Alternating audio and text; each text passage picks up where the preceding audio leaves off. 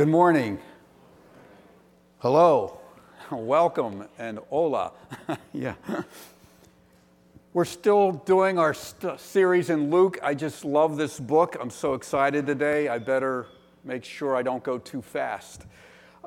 Peter, Andrew, James, and John had left their fishing boats. They had dropped their nets. They were on this new life journey, leaving their primary work to follow Jesus. They were now in school, learning how to be disciple makers, how to become fishers of people. This is a significant life direction change. I don't know if you've ever had to do that. Not all disciples are called to drop their nets and follow Jesus this way, but like those men, those of us who are here today, you can begin a new journey with Christ in new directions, even if you're already following him more in a more deeper way. Are you convinced of God's great love? The Bible says Jesus made payment for our sins by his death for us so that we can be forgiven. Do you believe that's true? Are you convinced, are we convinced that we need Jesus' guidance, God's guidance to redirect our lives away from unholy life and choices to new directions? Are we convinced that Jesus wants to lead us forward into holier things, better things, God-pleasing things that not only bring blessings to others, but actually brings peace and new purposes in our own lives? Do you believe that's true, that that's God's will and directions for your life if you trust in him? Have you accepted Jesus' invitation to drop whatever and follow him? We need to ask ourselves, will I trust Jesus and follow him? That decision needs to be made, and to delay is not a wise choice. So, what does Luke tell us about? We're going to look at two miracles today. We're going to look at a leper being healed, and we're going to look at this paralyzed man and his friends coming to Jesus for help. Why does Luke tell us about these stories?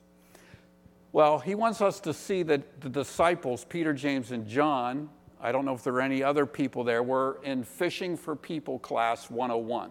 Okay, they were beginning this journey to learn what Jesus was about, what he came to do, what his mission was for the world. And these two miracles set us on the right trail, on the right path. These disciples were going to learn this, that without question, Jesus is the Son of God, God himself. Without question. Do you believe that this morning? Secondly, Jesus willingly helps people who are outcast, who are in trouble, who are desperate for help and have no way out except that God intervenes. Jesus willingly helps people who come to him. Jesus has authority to heal physical bodies, our physical bodies, but especially to forgive our sins. That's why he came. And fourthly, faith is the key to forgiveness and eternal life. We have a mission statement at Grace Chapel. Do you know what it is? It's in the bulletin, by the way. You can look at it. Making disciples who know, love, and serve God in all contexts of life and all areas of life.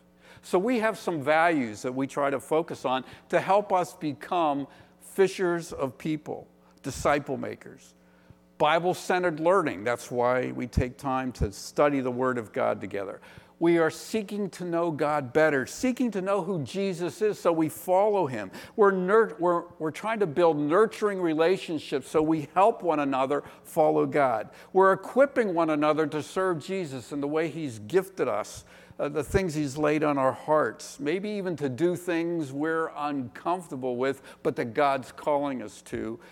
And we're serving our communities by living and telling Christ's message, his hope of salvation. So today we're going to continue our studies in the book of Luke to learn how to become fishers of people, following Jesus along the way. There's a picture there of just walking with Jesus, following Jesus. And although we can't do it physically, we can do it as we walk through this Luke's gospel together. So, point number 1 today, follow and learn. Realize that Jesus' power and his willingness to aid us. There was a man born with leprosy. I didn't have Linda read that, but let's read that now in Luke's Gospel, chapter 5, beginning in verse 12. While he was in one of the cities, there came a man full of leprosy. And when he saw Jesus, he fell on his face and begged him, "Lord, if you will, you can make me clean." And Jesus stretched out his hand and touched him, saying, "I will. Be clean." And immediately the leprosy left him. And he charged him to tell no one, but to go and show himself to the priest and make an offering for your cleansing, as Moses commanded, for a proof to them. But now, even more than the report about him went abroad, and great crowds gathered to hear him and to be healed of their infirmities. But he would withdraw to desolate places and pray. Leprosy created this terrible isolation and misery. Back in Leviticus, I just look at a couple of verses in chapter 13. Here's some of the law, the commands that God gave. What a burden if you had skin issues. The leprous person who has the disease shall wear torn clothes and let the hair of his head hang loose, and he will cover his upper lip and cry out, "Unclean, unclean." He shall remain unclean as long as he has the disease. He is unclean. He shall live alone. His dwelling shall be outside the camp. Now, the Bible term for leprosy could cover all kinds of different a variety of skin diseases or issues. Not all leprosy was like the life-threatening Hansen's disease leprosy.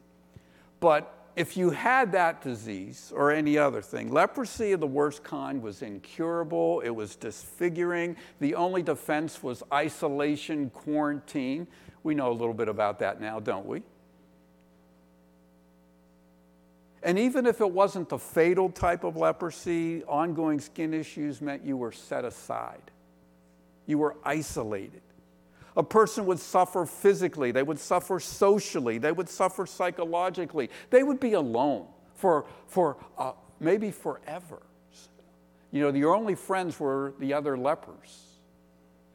And imagine going to school tomorrow or going to the grocery store today or tomorrow or this week and having to say, "Unclean." Unclean. Get away from me. Stay clear. Imagine.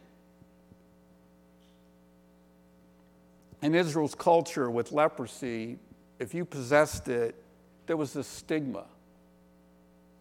There would be a stigma. I wonder what she did that was so bad that God blessed her with leprosy.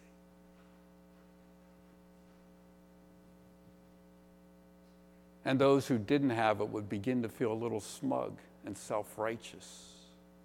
I wonder what she did. Luke tells us that this man in Luke chapter 5 was full of leprosy. We don't know how long he had leprosy. We don't know what kind of a person he was. You know, he could have been one of those, too bad, he's such a wonderful person. Why did it happen to such a nice person? Why would God do that? Or it couldn't have happened to a person who deserved it more. I'm so glad he's miserable. The man came. We don't know anything about him. He fell on his knees, ashamed of his physical uncleanness.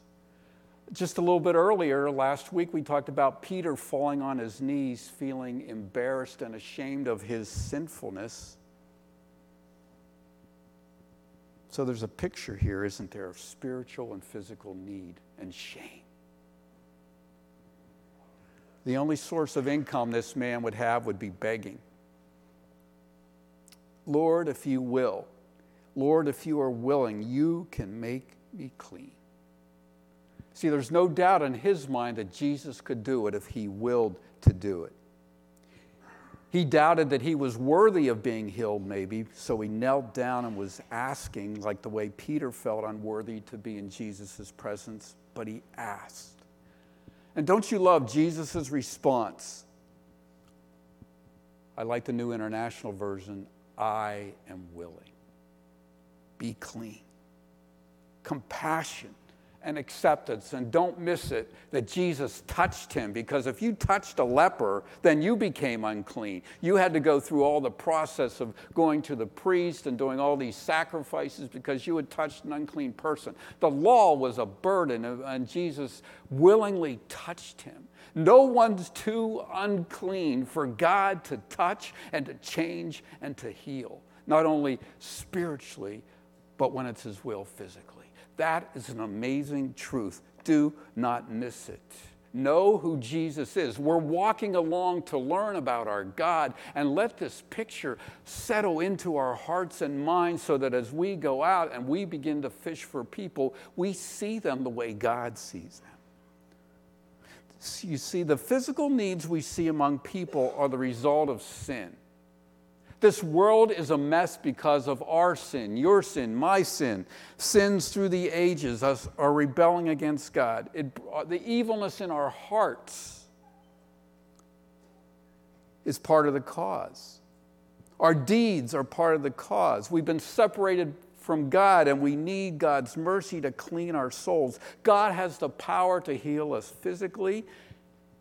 He may not do that in this world, but he will do it when he returns and his kingdom's here.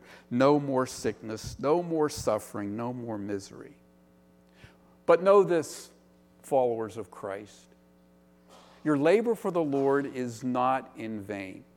Your love, our belief, our obedience to Christ are never wasted.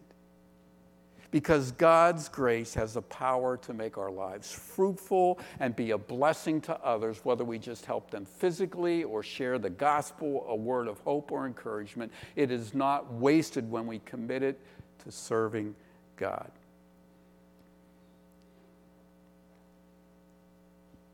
Followers of Jesus, disciples of Jesus, we are commissioned to bring the blessing of God's salvation into the dark places of people's souls and people's lives. And if we don't bring it, who will? Mike and I were just talking today. The apocalypse seems kind of closer than it did a few years ago. Sin and death are strong. But God's gospel overcomes it all. When we believe and follow Jesus in faith. Do you believe Jesus Christ saves and transforms people? I have 1 John 1, 8 through 10 on a slide, I believe. Are you dealing with your sin well? Listen to what John, the Apostle John, wrote in 1 John, his first epistle, his first letter. If we say we have no sin, we deceive ourselves and the truth is not in us. If we confess our sins, he's faithful and just to forgive us our sins and to cleanse us from all unrighteousness. If we say we have not sinned, we make him a liar and his word is not in us. So if you aren't confessing your sins or admitting your shortcomings and your gaps in your life, your weaknesses and failures, then you're calling God a liar, because God says you are a sinner. That you've fallen short of my glory, you've fallen short of the mark, you have failed. Are you dealing with your sin well? It's a question we all need to ask ourselves. But listen, there's hope. Chapter 2. My little children, I'm writing these things to you so that you may not sin. But if anyone does sin, we have an advocate with the Father, Jesus Christ, the righteous. He is the propitiation, the covering for our sins, and not for ours only, but also for the sins of the whole world. Wow, there's hope there. So if we confess our sins, we know that our advocate, Jesus, is saying, it's covered. I died for it. You can come and know and believe and know you will stand in my presence without fear. Do you believe Jesus is willing to cleanse you? Allow him to grow your love and obedience as you admit your need. So Jesus is reaching out to this alienated and marginalized people, and one of them was this leper. Our many iniquities separate us from God, and Jesus came to remedy that situation. He became sin for us so that we can stand before God through faith without fear. And the devil would have us not believe that, to think we're unclean, or he's unable, or doesn't care, or we don't need it. Those are lies. Understand, Jesus came and he's willing to aid us and help us, to cleanse our hearts, our souls, and to even touch us physically. And one day it'll all happen. What else do we learn from this passage? There's so many things. Look at verses 14 and 15. Jesus gave this leper a command, and he charged him to tell no one, but to go and show himself to the priest and to make an offering for his cleansing, as Moses commanded. But now, even more, the report about Jesus went abroad. This leper was supposed to go to the priest at the temple and say, I'm clean. I was a leper and now I'm clean. And he had to go through a whole ceremony. You can read about that in Leviticus 14.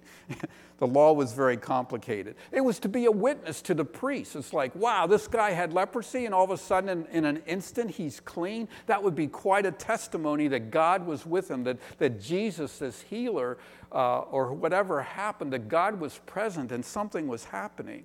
And Jesus gave him orders to tell no one. Luke doesn't tell us, but in Mark's gospel, Luke says the leper didn't keep quiet, but he went out and he just broadcast. I mean, if you got healed like that, you got to tell somebody, right? And he did. He broadcasted, so Jesus was getting overwhelmed. And what did Jesus do? He was compelled to seek solitude and prayer with his Father. So here we go. We're following Jesus and we're learning. And Jesus' example highlights our need to be in solitude with our God, to be quiet and to speak and to hear from God. To accomplish God the Father's work, it requires Jesus and it requires you and me to go into his presence in prayer continually. What was going on here? Well, we don't know for sure, but I think with increased popularity, Jesus needed to get away and find heaven's strength to stay on mission. Jesus didn't want to fuel the popular expectations for Messiah. What was Messiah going to do? He was going to come and deliver us from Rome and from all the oppression of bad government. The Messiah was going to come, Jesus, who was the Messiah, but they didn't know it yet, most people. He was going to come, Messiah, and it was going to make life good. Everyone was going to be eating, everyone was going to be prosperous, everyone was going to be driving their favorite car, or back then it would have been a chariot or whatever. They were going to be prosperous. That was their expectations. But Jesus' main reason for coming the first time was what? To release us from the tyranny of sin, to rescue us from the evil that was in our hearts. So why was Jesus praying alone so often? Because the devil, Satan, like we just saw earlier, was tempting him to be king without suffering, to be spectacular and to be famous, to jump off the temple and to have people say, wow. To do Satan's will instead of God the Father's will, to save humanity. So Jesus would go alone to pray. You know, there's a mystery in the book of Hebrews. It says this, for we do not have a high priest, speaking of Jesus, who is unable to sympathize with our weaknesses, but one who in every respect has been tempted as we are, yet without sin. I can't understand that. I don't know if you can understand how.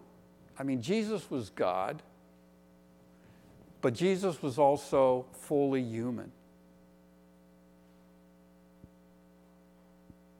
And he was tempted like you and me, yet without sin. So somewhere, somehow in his humanity, he had to depend on God the Father. So he spent a lot of time in prayer. That's how he remained sinless as God the Son and God the man. Going to have Lizette come up just for a few moments to just make some practical implications and applications about prayer, since she happens to be our prayer initiative leader here at Grace Chapel. Lizette, come on up. Good morning, Grace Chapel. Buenos dias. Thank you, Pastor Matt, for the invitation to come up here and highlight this very important ministry here. So I'm going to speak about one of the most vital organs of our church body, prayer. Some people have likened it to the heart of the church. I'd like to point your attention to this little tiny paper that we have here. This debuted today. This is our prayer ministry. Thank you, Terry, for taking care of this. There's many prayer opportunities available to you in this church. And there's also, I think there's a little blurb in the bulletin today possibly, or it might have disappeared this week. But this does talk, it refers to something coming up in the future, which would be answered prayer board in the little social hall downstairs. That hasn't happened yet. To be continued, it will come. So that's just a little announcement. But there's many ways that we can interact with prayer here. And so I just want you to know that. At the end of the service, if you want to come up and discuss some of these things, if you want prayer for specific things, prayer is very serious. So it's like a concrete body that you speak and we do something with it. We take it to God as the saints gather on Wednesday evening and things like that. I'm going to go back to script, Mark, so that you can follow along with me. So what is prayer meeting like?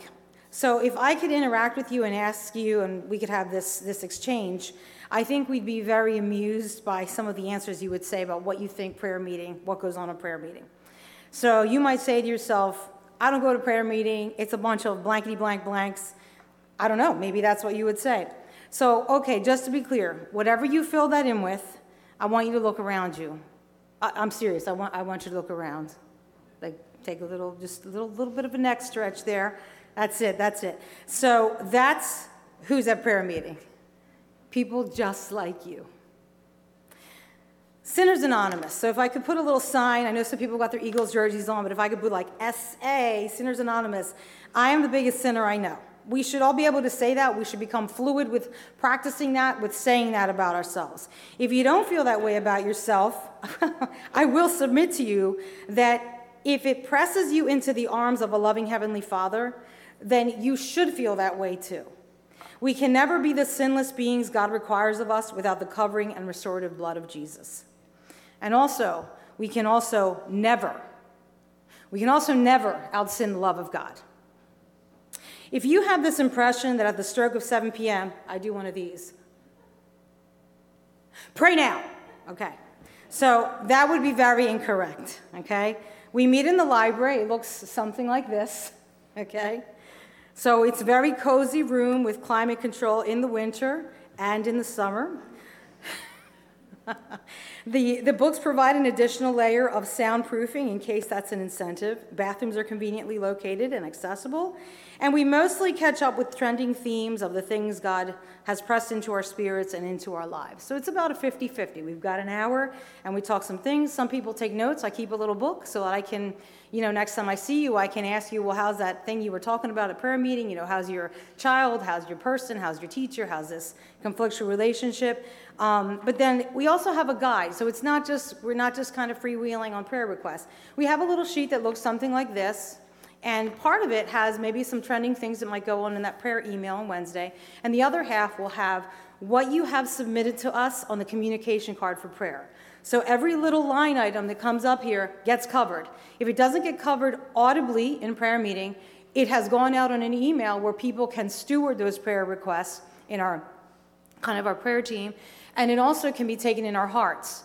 And I can't even begin to tell you, I'm at about year 3 as prayer team lead. The Holy Spirit I'm doing dishes, I'm refilling the coffee, and stuff it's like, woo, like the brain, I'm surprised steam doesn't come off of it, because all these things are coming into my mind about, give a little prayer for that, do this stuff. So that's always kind of happening. So no one is coerced to pray. It is never and will never be mandatory. Silent prayer of the heart, mind, and spirit is equally as weighty.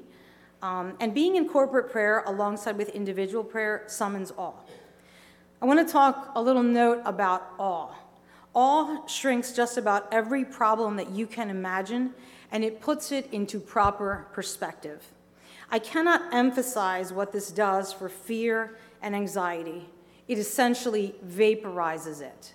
So when you stand in the presence of God, or even sometimes when you're corporately worshiping, because we are directed to do that, forsake not the assembling of ourselves, we get to experience a little bit of the magnificence of God, and suddenly all the cares and the things that we shoulder during the week, they become very puny, in the perspective. It's like, okay, that's a lot smaller now than it was an hour ago.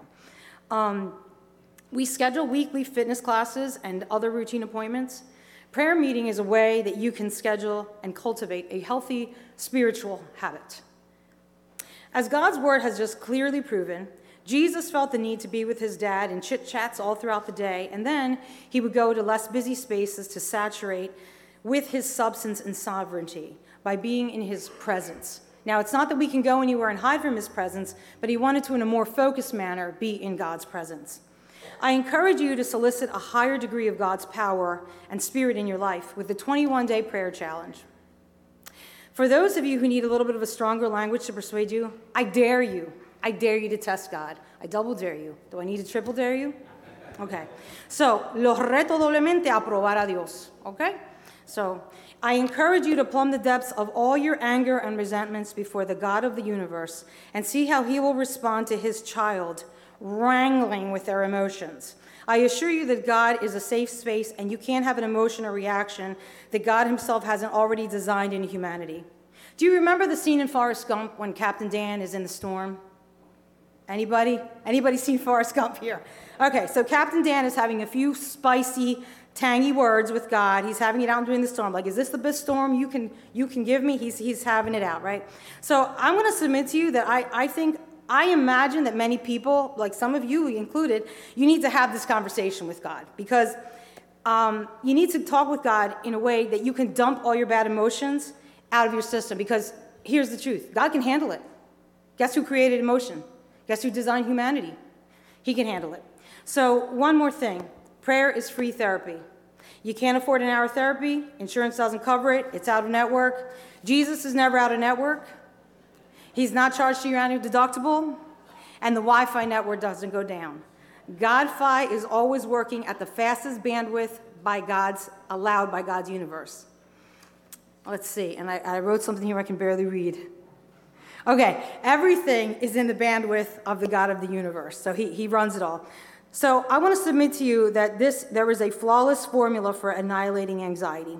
If you feel like the 1893 painting, expressionist Norwegian painting, Edvard Munch, 130 years old, okay? This is kind of like the great pictorial summation of anxiety. If you feel like this guy, and honestly, if you're human, I love it when you go to a healthcare exam and they're like, do you have anxiety? I'm like, who doesn't?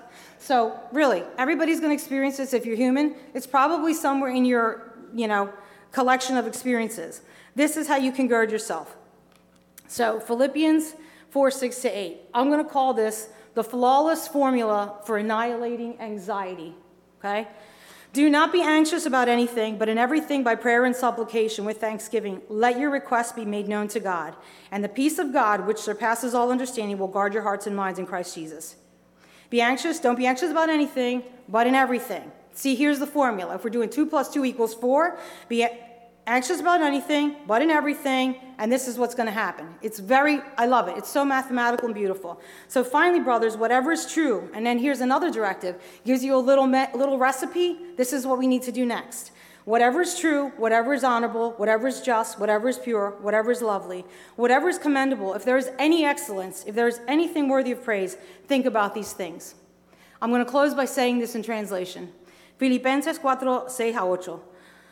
Por nada estéis afanosos, si no sean conocidas vuestras peticiones delante de Dios, en toda oración y ruega, con acción de gracias. Y la paz de Dios, que sobrepasa todo entendimiento, guardará vuestros corazones y vuestros pensamientos en Cristo Jesús.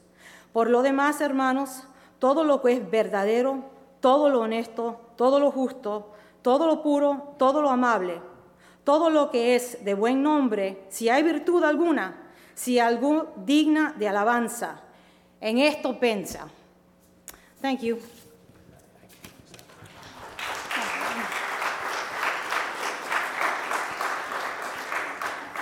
Stole your notes. Stole my notes. I'm so sorry. I don't know where I am. Those are my I brains. told you, Sinners Anonymous. Were you trying to tell me something, Lizette?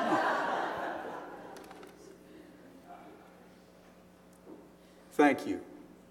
I think it's important to take time to think about prayer. We just sang about prayer. And it's powerful, and we don't tap into that resource. A God who wants us to walk with him. We're learning from Jesus. So learn how to pray a little bit better. You can talk to Lizette afterwards about opportunities, a book to read. Maybe you need someone to partner with, to pray with. We'd love to help you do that. Luke writes, so we can follow Jesus along with these disciples. We get to walk with him and realize how much he wants to aid us, to help us, to fix our souls and to fix our bodies. If he doesn't do it in this life, you know, if you got healed of cancer, that's wonderful, and God can do that, but you're going to die. But when Jesus comes back, it's all going to be gone. That's a wonderful thing to hope in. Realize how vital prayer is to be in the very presence of your Creator so that you can overcome temptations and the weaknesses, and your life can begin to be fruitful for God's kingdom. And prayer is a resource we have to help us do that, the power of God. So let's follow along and learn, and guard your heart and don't refuse Christ's forgiveness. And that has to do with the story of the paralytic. So along the way, he's in one city healing a leper. On one of those days, we don't know where he was teaching. And hard hearts were refusing already Jesus' authority. And Luke wants us to see this story so we do not make the same mistake. Jesus has the power to heal. God was giving it to him, it says in verse 17. Again, I can't wrap my mind around that totally, that here's God the Son, and yet he spent time with the Father. And the Father, after spending time with God the Father, it's not an accident we have that part of the story, he now has the power to heal, it says, like the Spirit of God was on him in power. And the Pharisees and teachers of the law were sitting there, who had come from every village of Galilee and Judea and from Jerusalem. So Jesus is up in Galilee, and like these people traveled far. That's not a day. That's more than a day's hike. Okay, so they came far because this guy's getting popular, and they wanted to make sure that he was interpreting the law of God perfectly. They were experts in Jewish legal traditions that interpreted Moses' law. And they were going to give their opinions about Jesus if he was on target. His popularity was spreading, so this committee wanted to come and make sure, check it out, and put their stamp of approval or disapproval on it. That's the power they had. They took their beliefs seriously. They put this fence around God's law. They tried to keep it pure. As a matter of fact, an example of that, how do you keep the law of God pure? Well, like, you're not supposed to take the Lord's name in vain. Use it carelessly. And if you really want to do a study on that, I heard a great message from a young guy. It's about carrying God's name. So it has more to do than speak. It has a lot to do with speak and how we live. I can take the Lord's name in vain by living poorly as a believer.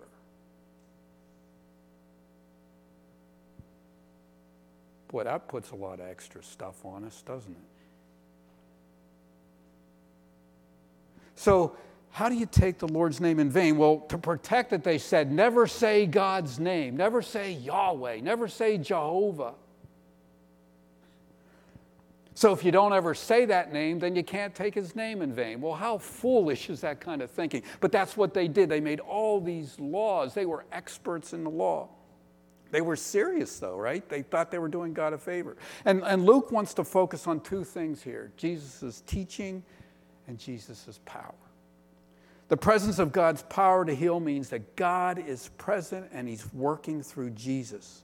So the Pharisees and the experts in the law, they were coming to see if Jesus fit into their expectations and beliefs and interpretation. And they came doubting who Jesus was. And then we see that these 4 men carrying their paralytic friend, their handicapped man, their physically handicapped person, they were coming because they believed Jesus could heal him, that Jesus could help him. Totally different reasons. So we see them coming together.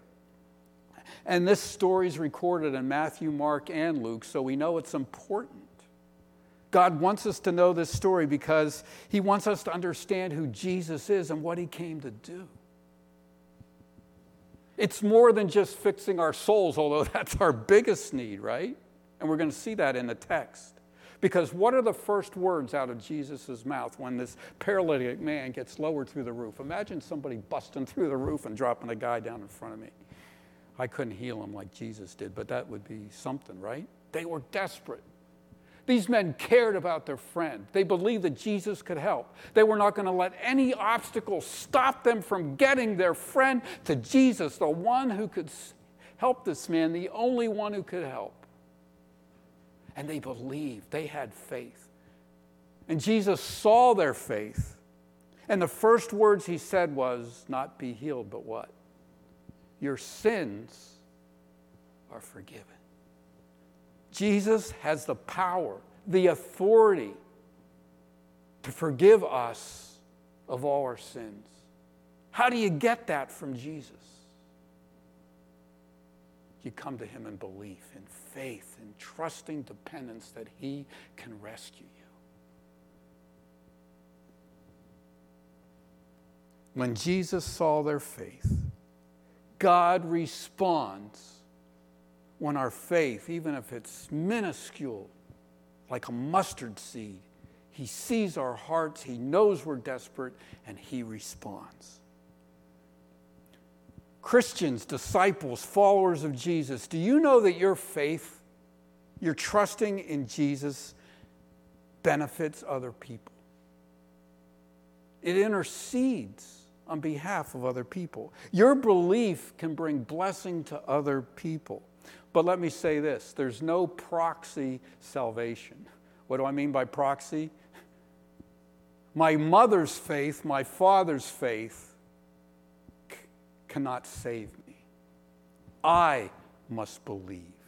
I have no substitute. I have to believe that Jesus is the Savior who can heal me, and then that belief will change me. Forgiveness of sins is really personal, very personal. And somewhere, not only these 4 friends, but this paralyzed man believed that Jesus could do what he said. This is a pronouncement story. What do I mean by that? It's a declaration. What does Jesus say? His first words are this: your sins are forgiven. They were coming for physical help, and they got something even better. Jesus does it better. He says, your faith has brought you forgiveness. First words are important in this story. They're important in all these kinds of stories, so this is an important word. Jesus came to deliver us from our moral and spiritual disabilities. We can't walk with God without God's transforming new life given to us by faith. Jesus is the only Savior that can really meet humanity's need to live well. And Jesus' salvation is for the whole person. Soul first, body. It's a great picture. So Jesus makes a declaration. Your sins are forgiven. That's amazing words.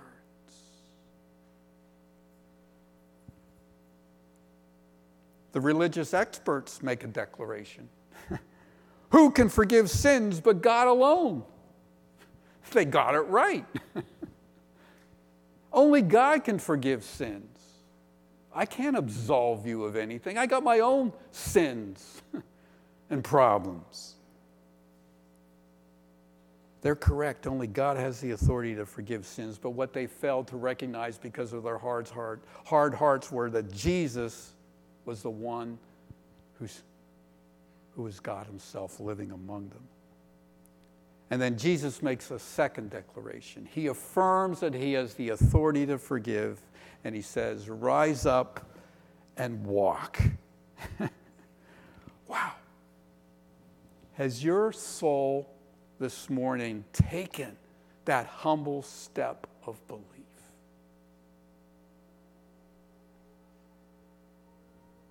Oh, warning sirens. Do not refuse him, because you may not have another day to decide. So follow and learn. Watch what Jesus is doing and has equipped us to do in these stories. Do you know God's redemption goals? Now, what does redemption mean? That's just a big theological word we use. We call Christianese for restoration, liberation, rescue, or deliverance. To be redeemed means you've been saved, you've been rescued. A person must believe that Jesus is who he says he is. Believe that before God we're unrighteous. That's what God tells us. That all have sinned and fall short of his glory. Believe that Jesus' death paid for our wicked deeds, our evil thoughts, those secret thoughts. Believe that Jesus willingly suffered punishment in our place. Believe that he's alive, that he's resurrected, proving that he's paid for the punishment of sin. Believe we now have power to follow after God and live for God's glory in a new way that we couldn't have without that simple element of belief in Christ, surrendering to him. Faith brought this man and his friends to Jesus. Take up your bed and walk, and the man did. He could because Jesus made him a new person. That would be amazing to see. Can you imagine someone who is really, really, truly paralyzed? In an instant, with a word, walking. I love what Darrell Bock says. The couch had carried the man. Now the man carries the couch.